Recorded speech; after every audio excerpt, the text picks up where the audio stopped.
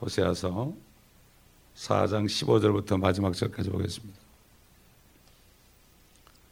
이스라엘아, 너는 비록 장려짓을 하여도 유다를 실족케 해서는 안 되나니 너희는 길갈로도 가지 말며 벳아웬으로도 올라가지 말며 주의 살아계심으로 맹세하지도 말라.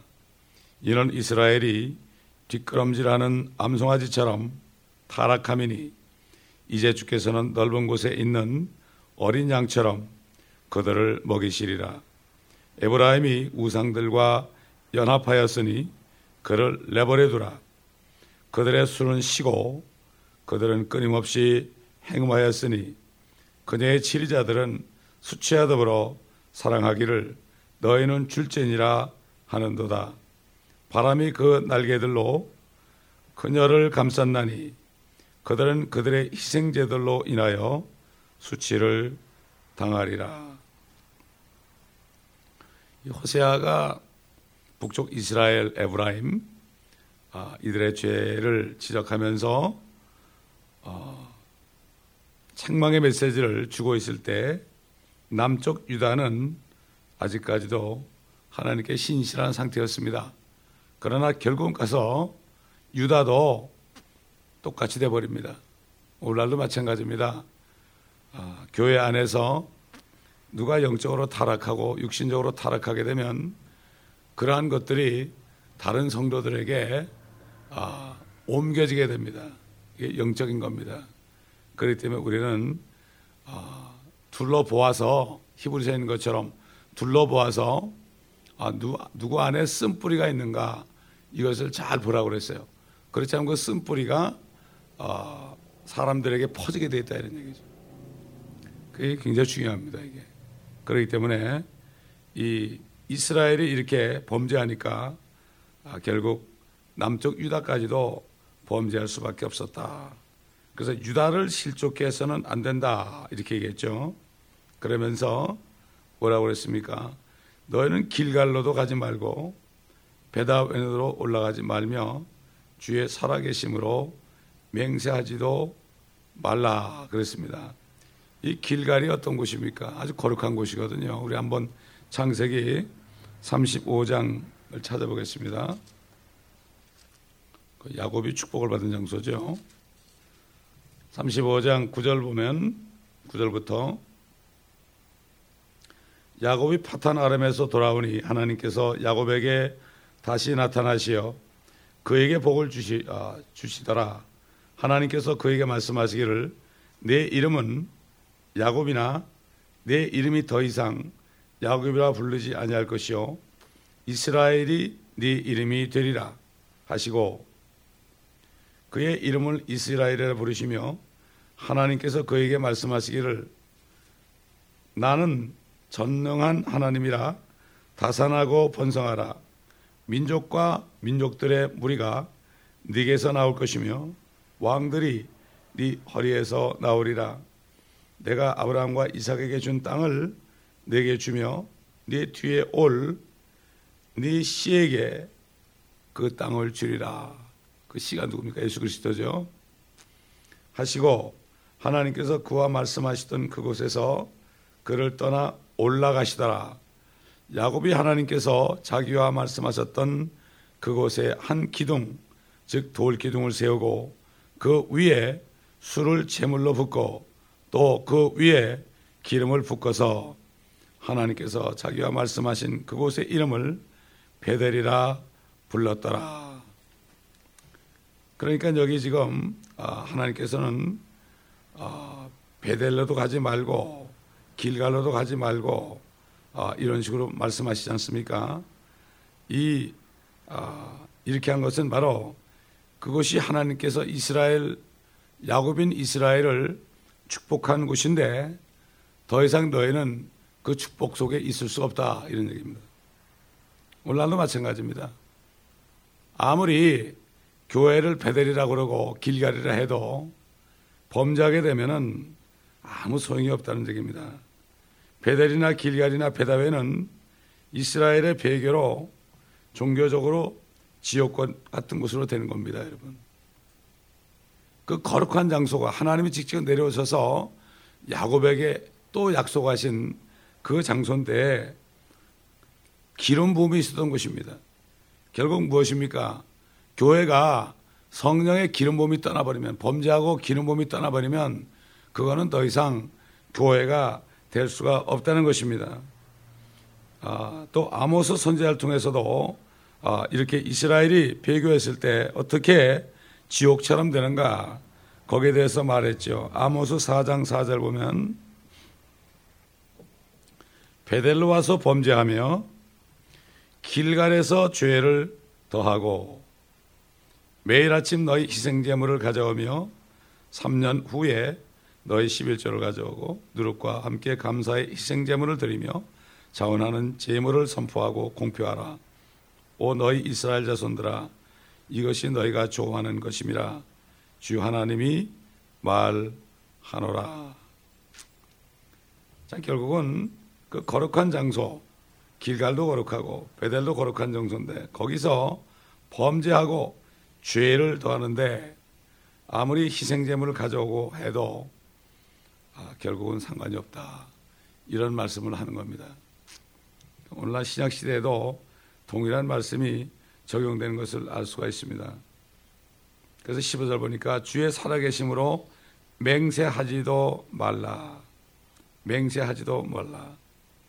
결국은 이렇게 범죄하게 되면 하나님께는 죽은 자처럼 됩니다. 더 이상 맹세해도 소용없고 기도해도 소용이 없죠. 선지 이사야를 통해서 결국은 아무리 그들이 기도해도 너희 죄가 나와 너희 사이를 가렸기 때문에 안 된다, 이렇게 말씀했잖아요. 그 때문에 우리가 구원받았을지라도 범죄하게 되면은 기도가 안 됩니다. 그렇다고 구원을 잃어버리는 건 아닙니다. 하나님과 교제가 끊어요. 그러면 바로 빨리빨리 회개해야 되는 거죠. 답답할 때 회개해야 됩니다. 그걸 모르고 계속 그냥 악한 마음을 품고 있으면 안 되죠. 그래서 주님께서는 악에서 구원해 주옵소서 이렇게 기도하라고 말씀하셨죠. 참 오늘날 주님의 사역들이 많이 있습니다. 많이 있는데 정말로 그 사역이 하나님이 인정하시나 안 하시나, 참 이것이 퀘스천 마크입니다. 많은 운동들이 있습니다. 무브먼트가 있습니다. 운동을 할 때는 사람들이 막 열시에서 하면서 엄청나게 모입니다. 근데 그 사람이 죽고 나면은 끝이 나고 맙니다. 이거는 주님의 일이 아닙니다. 주님의 일은 어떤 사람에 의해서 되는 게 아닙니다. 주님의 일은 주님의 말씀에 순종할 때 이루어지는 겁니다. 어떤 영웅이 나타나서 어떤 일을 하는 건 주님의 일이 아닙니다. 그래서 3M이 있다고 그러잖아요. 첫째 M은 man입니다. man. 한 사람이 나타납니다. 특별한 은혜를 받았다는 사람이 나타나거든요. 그러면 그 사람을 막 따릅니다. 그러면 그 사람이 무브먼트를 합니다. 또 M이 나오는 거예요. 무브먼트를 한다고요. 그러다 그 사람이 죽어버리면은 결국은 기념비만 남는 거예요. 모나멘트만 남는 거죠. 이렇게 3M이라는 게 있습니다. 이게 기독교 역사상 계속되는 겁니다. 이게 계속되는 거예요. 그러나 하나님의 일은 믿는 자를 통해서, 말씀을 믿는 자를 통해서 그때그때 주시는 말씀에 순종할 때 그것이 하나님의 일이죠. 그러나 그렇지 않은 것은 결국은 자기 유익을 위한 일이 되고 맙니다. 그렇기 때문에 참 비대하게 되면 교회도 그렇고 어떤 무브먼트가 커지면은 결국 거기에서 문제가 생기는 겁니다. 우리는 요즘에 이렇게 보게 되면은 얘기 안 해도 벌써 알 수가 있습니다. 그게 왜 그렇습니까? 원천적으로 주님이 시킨 일이 아니기 때문에 그렇습니다. 그렇기 때문에 우리는 이걸 잘 알아야 됩니다. 주님이 시킨 일, 주님이 하신 일은 주님이 오신 날까지 갑니다.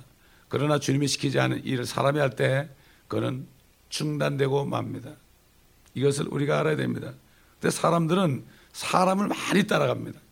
사람을 많이 따라갑니다. 그러다가 주님을 잃어버립니다. 그리고 낙심하고 나중에 결국은 또 다시 같이 타락하게 되는 것을 많이 보게 됩니다. 자, 16절에 보니까요, 이스라엘이 뒷걸음질하는 암송아지처럼 타락했다 그랬는데 바로 무슨 말이 나옵니까? 이제 주께서는 넓은 곳에 있는 어린 양처럼 그들을 먹이시리라. 요 같은 절에 있는 두 말씀이 이게 엄청난 시간을 두고 하는 얘기입니다. 그때는 타락했잖아요.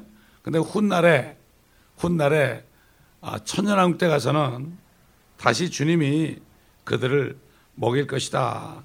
이렇게 얘기한다. 이런 얘기죠. 자, 이사야서 5장 17절 보겠습니다. 17절 보니까 그때는 어린 양들이 자기 초장에 있는 것 같이 먹을 것이요 살찐 자들의 황폐한 곳을 타국인들이 먹으리라. 거짓끈으로 죄악을 끄는 자들과 죄를 수레줄과 같이 끄는 자들에게 화가 있도다. 그들이 말하기를 그로 하여금 그의 일을 급히 하시게 하여 우리로 보게 하고 이스라엘의 거룩한 분의 조언이 가까이 오게 하여 우리로 그것을 알게 하라 하는 도다. 참 이렇게 범죄했을 때 이런 일이 일어났지만 나중에 보게 되면은 에스겔서 34장을 보세요. 하나님이 어떻게 하시는가? 에스겔서 34장 11절부터 보면 이스라엘이 회복되는 것이 또 말하죠. 주 하나님이 이같이 말하노라. 보라, 나 곧 내가 나의 양을 찾을 것이며 또 그들을 찾아내리라.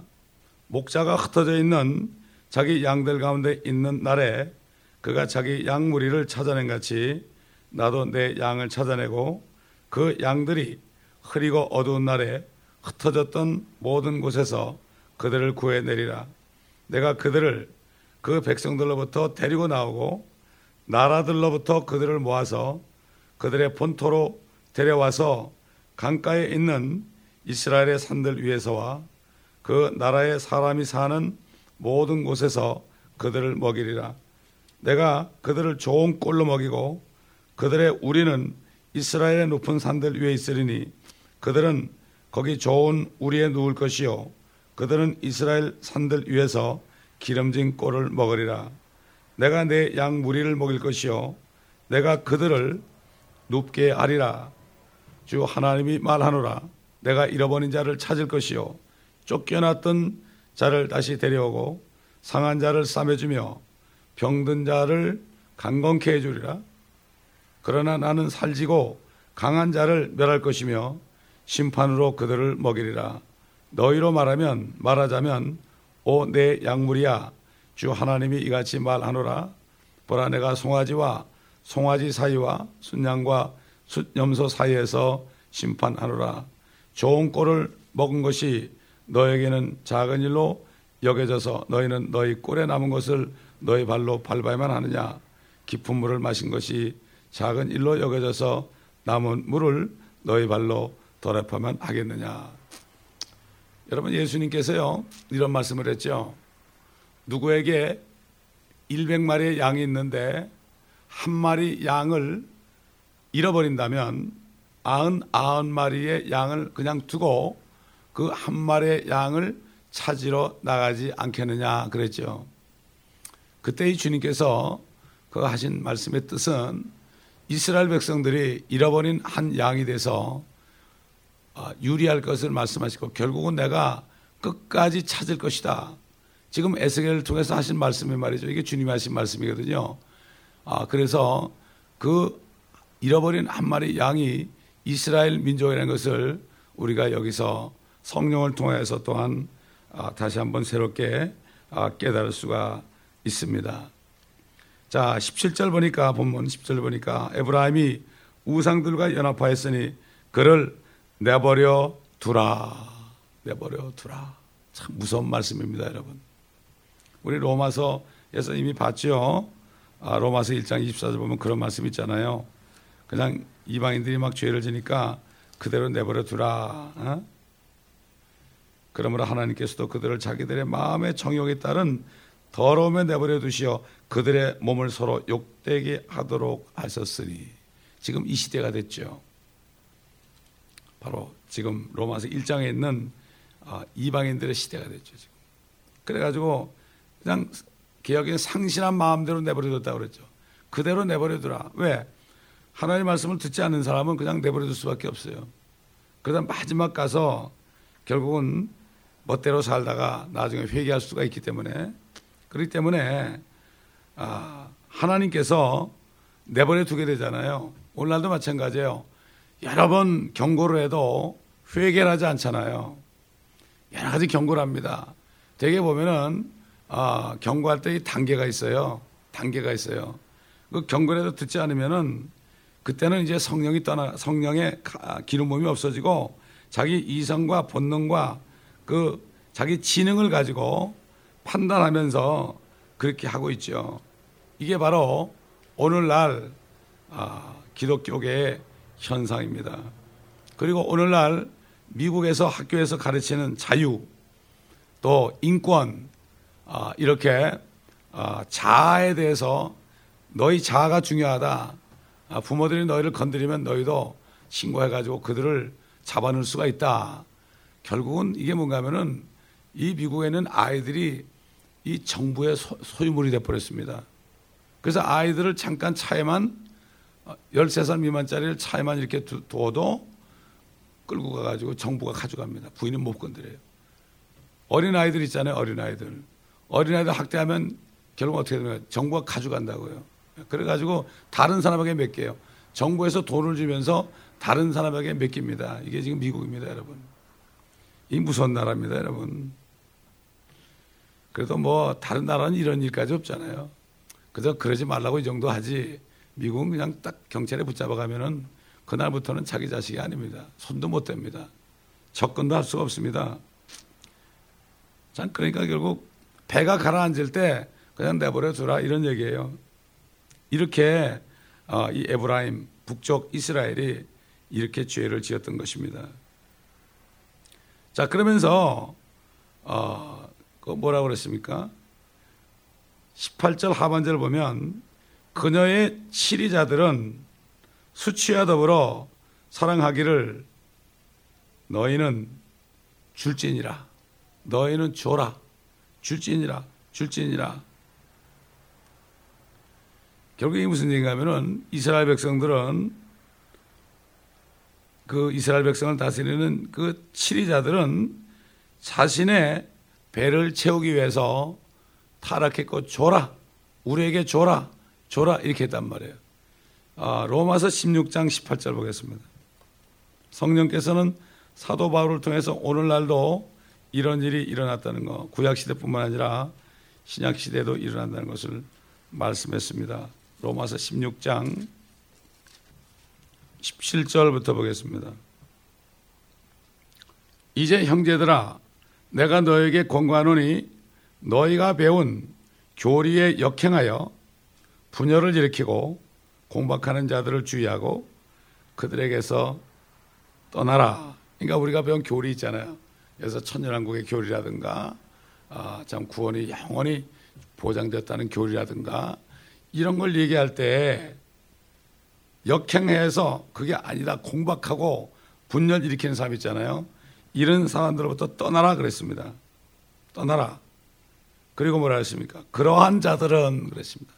그러한 자들은 우리 주 예수 그리스도를 섬기는 것이 아니라 자기들의 배를 섬기는 것이니 정중한 말과 그럴듯한 언변으로 순전한 사람들의 마음을 미혹하느니라.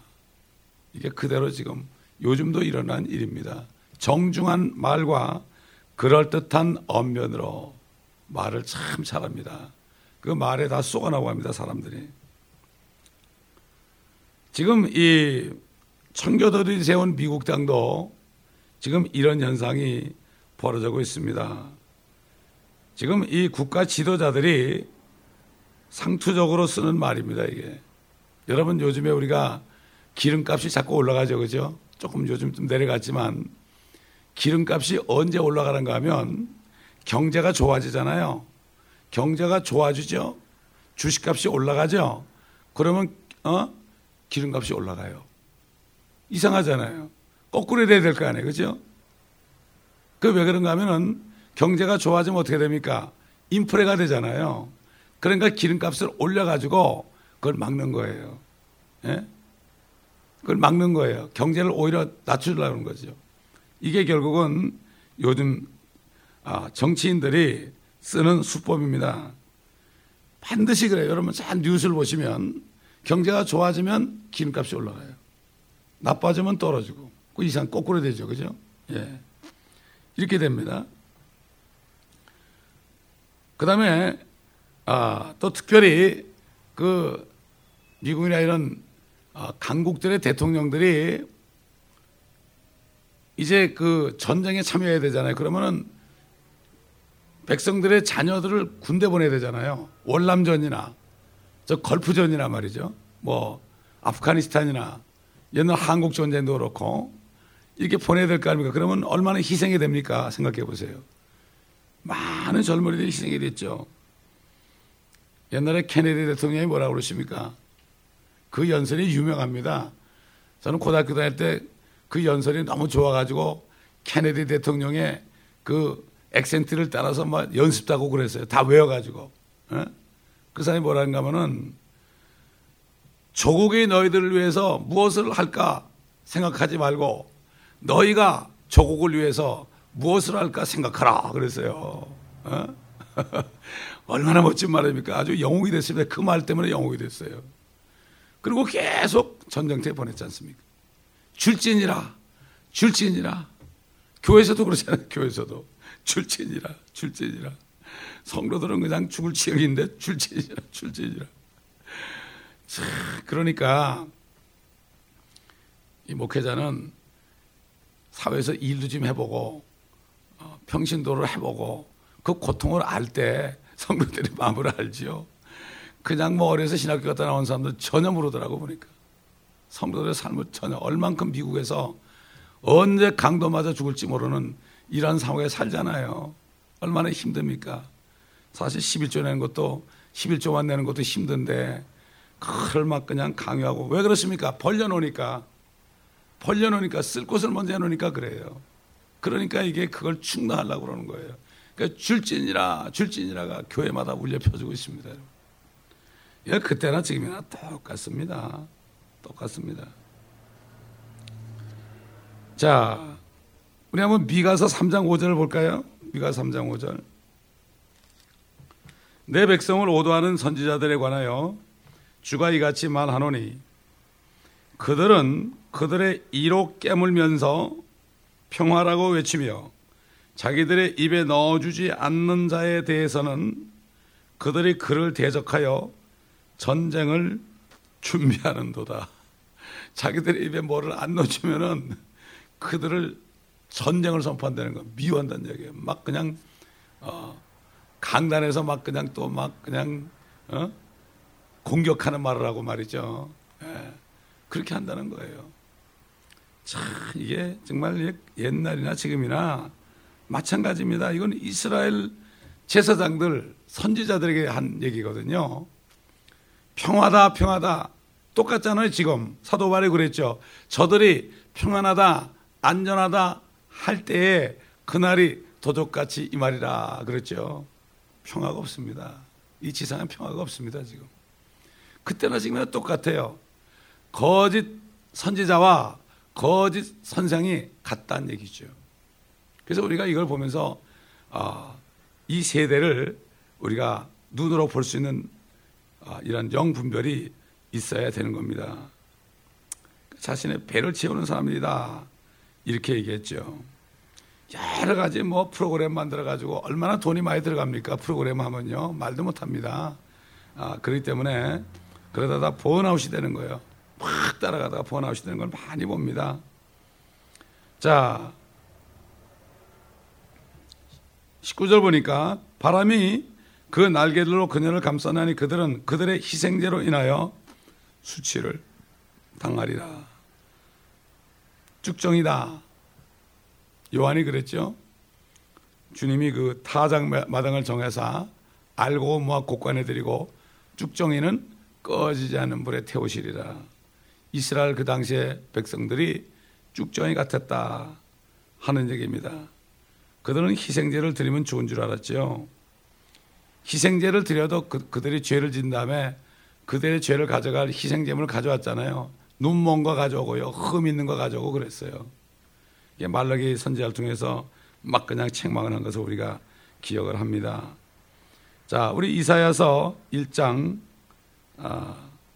을 보겠습니다. 마지막으로 1장 10절부터 보겠습니다. 너희 소돔의 치리자들아, 주의 말씀을 들으라. 너희 고모라의 백성들아, 우리 하나님의 법에 귀를 기울이라. 너의 수많은 희생제물이 내게 무슨 소용이 있느냐? 주가 말하노라. 나는 순양들의 번제물들과 살진 짐승들의 기름으로 배불렀으며, 또 나는 수송아지들이나 어린 양들이나 순염소들의 피를 기뻐하지 아니하노라. 너희가 내 앞에 나타날 때 너희 손에 이것을 가져와 내 뜰을 밟으라고 누가 요구하였느냐? 헛된 예물을 더 이상 가져오지 말라. 분향은 내게 가증하며 새 달들과 안식일들과 집회들을 모으는 것도 내가 견딜 수 없으니 심지어 엄숙한 모임까지도 악한 것이니라. 너의 새 달들과 정한 명절들을 내 혼이 싫어하노라. 그것들은 내게 짐이요 내가 지기에 피곤하도다. 너희가 너의 손을 내밀 때면 나는 너희에게서 내 눈을 가리리라. 정녕 너희가 기도를 많이 할 때에도 내가 듣지 아니하리니 너희 손은 피로 가득하도다. 너희는 씻고 스스로 깨끗게 하라. 내 눈 앞에서 너의 악한 행실을 버리고 악을 행하는 것을 그치라. 선을 행하기를 배우고 공의를 찾으며 압제당하는 자들을 구해주고 압이 없는 자를 판결하며 과부를 위하여 변호하라. 이제 오라, 우리가 서로 변론하자. 주가 말하노니 너희 죄들이 주홍 같을지라도 눈같이 희게 될 것이요 진홍처럼 붉을지라도 양털같이 되리라. 너희가 자원하고 순종하면 땅의 풍요함을 먹을 것이나 너희가 거절하고 반역하면 칼에 삼키우리니 이는 주의 입이 그것을 말하였음이니라. 그 다음에 보면 신신한 성읍이 어떻게 창녀가 되었는고 이렇게 얘기하죠. 그러니까 결국 이스라엘의 백성은 소돔 고모라의 백성이고 이스라엘의 통치자들은 소돔의 치리자들이다. 그러니까 오늘날도 마찬가지죠. 주님께서 뭐라고 그랬습니까? 수가성 여인에게 영과 진리로 하나님께 경배하는 자들을 찾는다 그랬죠. 성전으로 거듭나가지고 진리로 정말 순결한 마음으로 참된 마음으로 온전히 죄를 회개하고 돌아선 그런 마음으로 와서 경배드린 자를 찾는다고 그랬습니다. 이스라엘 백성들이 죄를 짓고 있으면서도 그저 뭐 희생병을 갖다 주면 좋아하는 자, 그 죄를 많이 짓는 거죠. 아주 하나님께서 싫어하는 거죠. 그거 피를 싫어한다고 그랬죠. 왜 그렇습니까? 예수의 피밖에는 안 되기 때문에 그런 거죠. 앞으로 독생자 예수의 피밖에는 안 되기 때문에.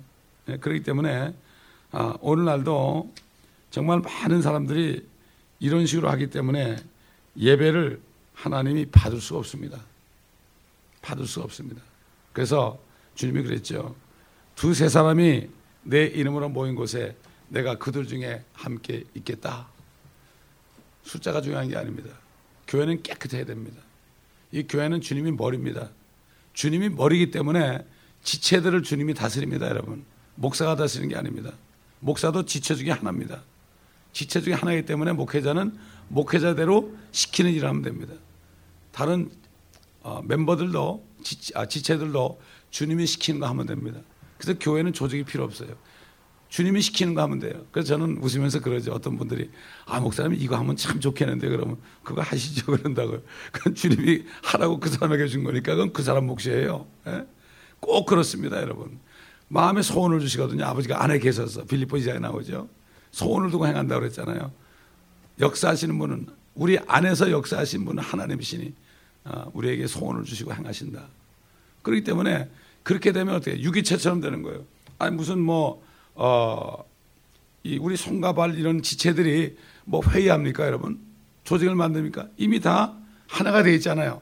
그때 머리에서 주는 대로 움직이는 겁니다. 이게 교회입니다. 이렇게 할 때 주님의 몸된 교회가 활성화되게 되고 주님이 가라는 곳으로 가고 하라는 일을 하게 되고 이렇게 되면은 교회가 어떻게 됩니까? 주님의 일을 하게 됩니다. 움직이는 교회입니다. 저희 교회가 창립할 때 그때 설교하신 목사님이 있어요. 지금 이제 뭐 80이 다 돼가지고 지금 양로원에 계시는데 그분에게 비전을 보여줬는데 우리 교회를 이렇게 위에서 이렇게 보니까 그 교회 지붕이 없더래요. 지붕이 없는데 주님이 이렇게 손을 펴고 있더래. 내가 왜 그 생각을 좀 했는지 모르겠는데 20주년이 지나니까 아마 그 말을 해야 하는지 모르겠어요. 그때 그분이 그런 얘기했어요. 그러고 나서 우리가 뚜껑 없는 교회다. 집 없는 교회니까 어떻게 돼요? 거기만 있으면 피 맞을 거 아니에요. 그러니까 돌아다녀야죠. 이렇게 하나님이 하셨더라고요. 20년이 지나고 나니까 그렇게 하셨더라고요. 지난 엊그저께 왔던 어떤 남자 집사가 그런 얘기를 했대요. 페이스북에다가 여기 와서 들어보니까 내가 얼마만큼 안일하게 신앙생활을 했는지 깨달아졌다고 그러면서 그거를 페이스북에 넣어가지고 다 자기 아는 사람에게 다 보냈대요. 참 감사하더라고요. 예? 나이가 50좀 넘은 사람인데 너무 감사하더라고요. 이게 얼마나 하나님께 그래도 온 사람들이 뭔가 이 비전을 볼 수 있는 게 좋은 거 아닙니까? 다들 그래도 뭔가 그리고 이 천년왕국 책도 어떤 사람은 4권씩 가져갔어요. 왜 가져가냐고 그러니까 줄 사람이 있다고 가져가고요. 이게 주님께서 이제 때가 되니까 뭔가 빛을 비춰주신 것 같습니다. 그러나 우리는 이럴수록 더 기도해야 됩니다. 우리는 은혜 받는 날이 있잖아요. 금식하고 기도해야 돼요. 그때 은혜 받았을 때 마귀가 그걸 뺏어가기 위해서 또 실족시키고 시험을 줍니다. 우리 교회도 그런 일이 일어났습니다. 그렇기 때문에 정말 조심해야 됩니다. 은혜 받으면 조심해요. 어떤 교회는 부흥회하고 나면은 사흘 금식을 선포해요. 그래야만 그걸 안 뺏기는 거예요. 되게 은혜 받은 다음에 시험이 옵니다. 이걸 우리가 잘 알고 대처해야 됩니다. 사단이 얼마나 영악한지 모릅니다. 기도하겠습니다. 아버지 하나님 감사합니다. 참 우리에게 은혜를 주시고 은혜로운 집회도 하게 하시고 아버지 하나님 성령의 임재하신 가운데 크신 은혜를 주신 것을 감사합니다. 그러나 우리 성도들 시험에 들지 않게 하시고 시험에 든 자가 있다면 저들을 구해 주시고 아버지 하나님 도와주옵시기를 간절히 기도합니다. 이 교회를 시험하는 악한 영들은 나사렛 예수 그리스도의 이름으로 다 떠날지어다. 아버지 감사합니다. 그러므로 모두가 다 주님 오실 날까지 시험에 들지 않고 악에 빠지지 않게 하셔서 그러므로 말미암아 주님 오실 때 정말 아버지 영광 가운데 주님을 만나는 모두가 되게 도와주시옵소서. 감사드리며 우리 주 예수 그리스도의 이름으로 기도드립니다. 아멘.